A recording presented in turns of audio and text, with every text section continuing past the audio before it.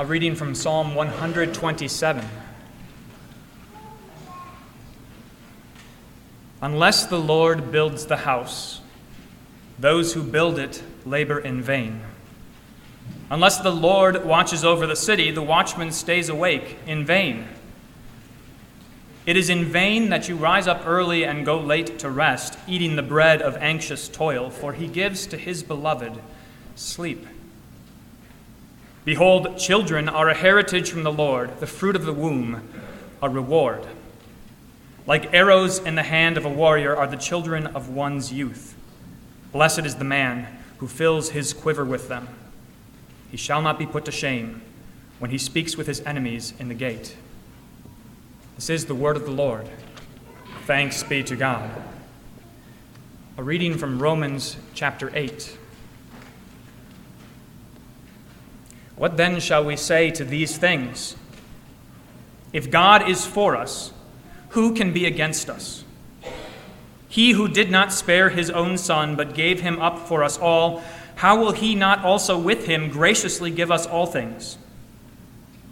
Who shall bring any charge against God's elect? It is God who justifies.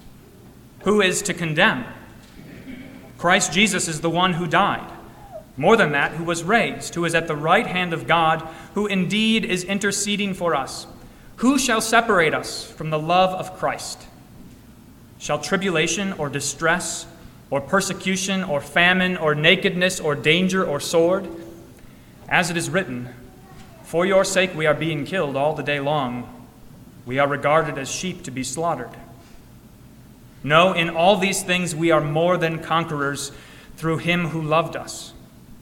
For I am sure that neither death nor life, nor angels nor rulers, nor things present, nor things to come, nor powers, nor height, nor depth, nor anything else in all creation will be able to separate us from the love of God in Christ Jesus our Lord. This is the word of the Lord. Thanks be to God. The Holy Gospel according to St. John, the 3rd chapter.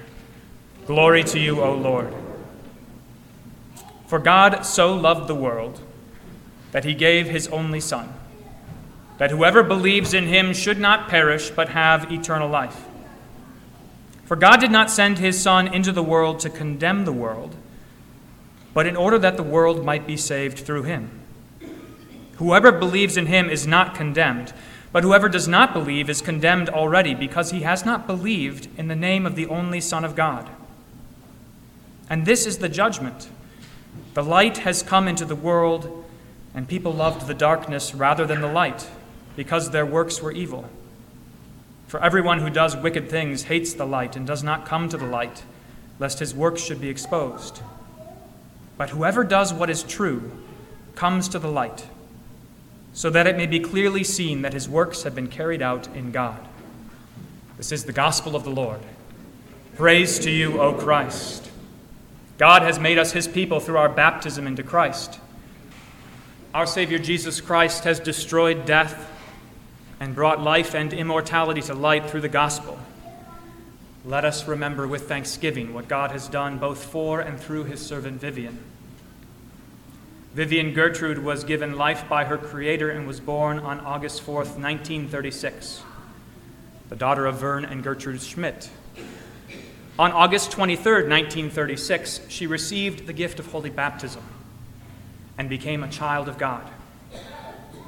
On April 2nd, 1950, she publicly confessed her faith and was confirmed. She received the precious gift of the Lord's life-giving body and blood. Vivian grew up near Fairhaven on her family's hobby farm and attended school in Kimball. Vivian was united in marriage to Douglas Bennett Vadner, and they resided in South Haven. Vivian worked as a dental receptionist for 13 years at dental offices in Sauk Rapids and Buffalo. She then worked as a cook at the Annandale Care Center until her retirement. Vivian was an active member of Concordia Lutheran Church in Fairhaven and was often seen in the church kitchen, serving others. She was also a member of the Legion Auxiliary Post 261 of Kimball. Vivian's talents included sewing and baking. She enjoyed walking, reading, gardening, Bible study, cards, Scrabble, and was a garage sale queen. her full heart was given freely to her family, church, friends, and her pet companions, Pretty Girl and Tisha. She is survived by her children and their spouses, Greg and Audrey, Kevin and Nancy, Sherry and Terrence, Carl and Coralie, Mona and Wayne, Joseph and Annette, and Todd and Nancy. 18 grandchildren, Ryan, Jason, Scott, Kelly, Joshua, Jay, Stephanie, Melanie, Jeremiah, Holly, Tiffany, Cassie, Mickey, Tyler, Whitney, Dylan, Lindsay, and Jenna. 33 great-grandchildren.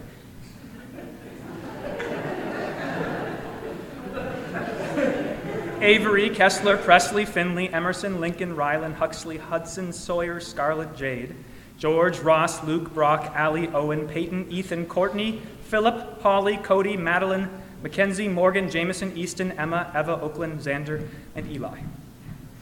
Her brothers, Donald and Verbal, and Valerie of Missouri, and many nieces, nephews, other relatives, and friends. She was preceded in death by her husband Douglas, her grandson Jesse, great-grandson Knox, parents, and brother Milton.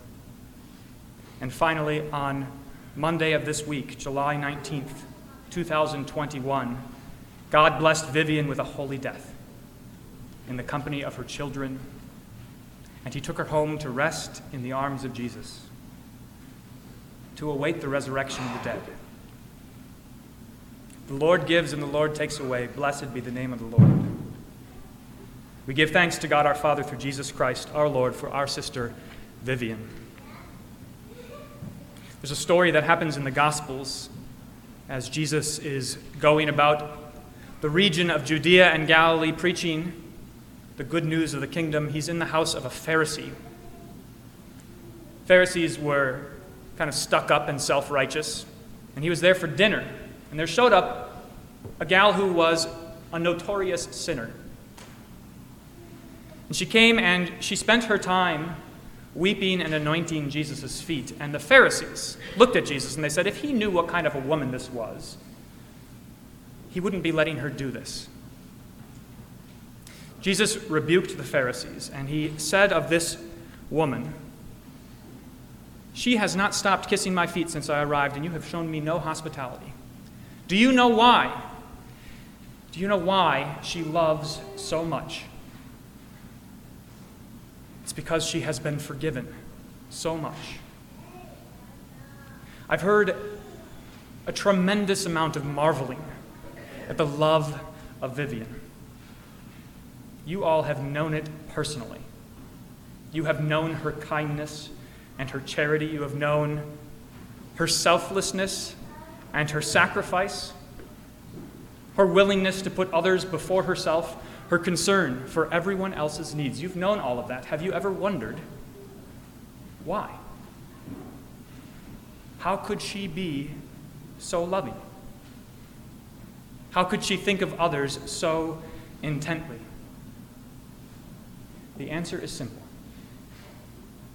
It's because she was forgiven. She loved much because she knew how much she had been forgiven. She knew that she, a poor, miserable sinner, something she confessed every week in church, she had been forgiven all of her sins. That Christ's sacrifice on the cross was for her. That his love, which he poured out by giving his own life, his love covered all of her sins. She knew her great need, and she knew how much God had done for her. And so she responded in the only way she could, by faith and by love. Love which all of you here got to see in spades, which I myself got to see in spades. Thank God for all of the blessings we have received from Vivian's love. But even more importantly than all of that love, she responded in faith, putting her trust in God. Even when she was walking through the valley of the shadow of death, she did not fear any evil. She did not complain. She did not lament, but she trusted that her heavenly Father was with her, leading her and guiding her to green pastures and still waters. How could she do that? But by knowing what a great gift God had given to her. She knew these words from Romans chapter 8, that we are more than conquerors in Christ Jesus, and that neither death nor life, nor angels, nor rulers, nor things present, nor things to come, nor powers, nor height, nor depth, nor anything else in all creation would be able to separate her from the love of God that she had in Christ Jesus, because she had received it. And she trusted in him. That's also, besides the love that she showed in giving and the faith that she showed in trusting in God, that's also how she could spend so much time preaching. Maybe you had the experience of Vivian preaching to you. Some perhaps more than others. She preached to me. She preached of God's goodness and love by her life and in her words. She could do that because of how confident she was in what God had done for her. She could do that because she had seen her salvation. If you want to honor Vivian, remember what she preached with her words and with her actions. How clearly she showed to everyone around her the love of God. And follow in her example. Not just in being kind and charitable. That would be wonderful if we were all as kind and charitable as Vivian was. But even more, follow her example in this. In recognizing your great need, your sin, the wages of which is death, recognizing your need and fearing God and putting your trust in him. Follow her example. Live and trust like she did. Her faith in God was also how she could labor, not in vain. And I think it's worth noting that at a funeral, if the world were observing what we're doing here today, they would say, what a waste of time. Her body is dead. She's going to be laid in the ground. It's over. The story is over. And everything that came before was in vain. Her memories will last, her legacy will last, but even that fades over time. It's all in vain. That's what the world says. You know it. That's the world we live in. Fatalistic. No hope. But she did not, in fact, labor in vain.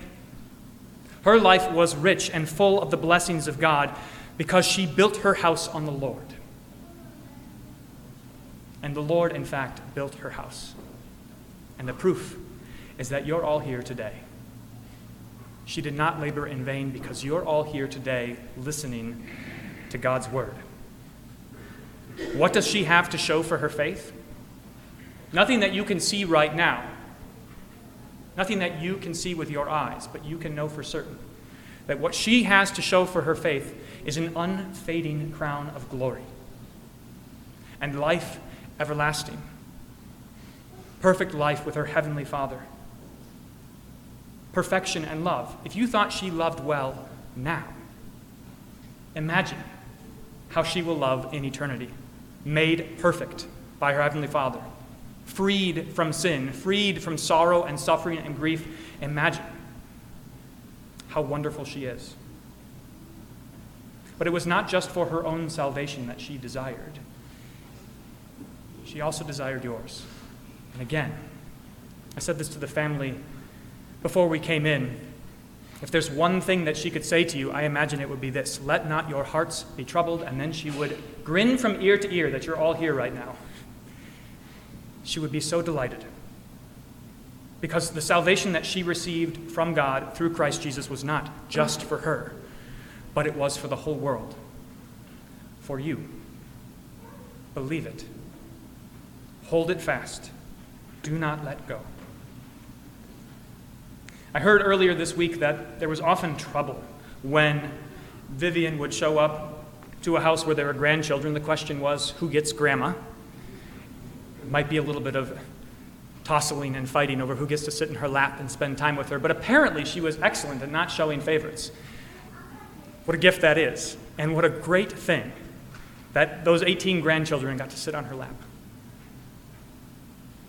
But I have to say she did have a favorite. Not among the grandchildren. Her favorite was her Savior, Jesus Christ. And that answers the question, who gets Grandma? Who gets Vivian?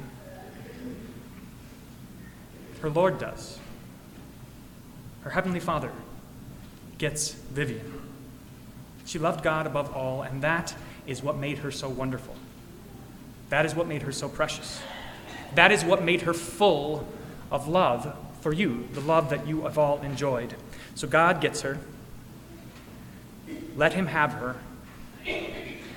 He's the one who redeemed her, who gave up everything for her. She's his prize for the fight that he put up on the cross against the devil, the fight that he won for her salvation. He's her Savior. She belongs to him. But rejoice that that same Savior is yours. That in eternity, in the resurrection, you have this hope. So that now, though you grieve, though you have tears, though you sorrow, your sorrowing and your grief can be hopeful because you can see her again. And you can share in her joy and in the glory that God has given to her. To him alone be all glory now and forever. Amen.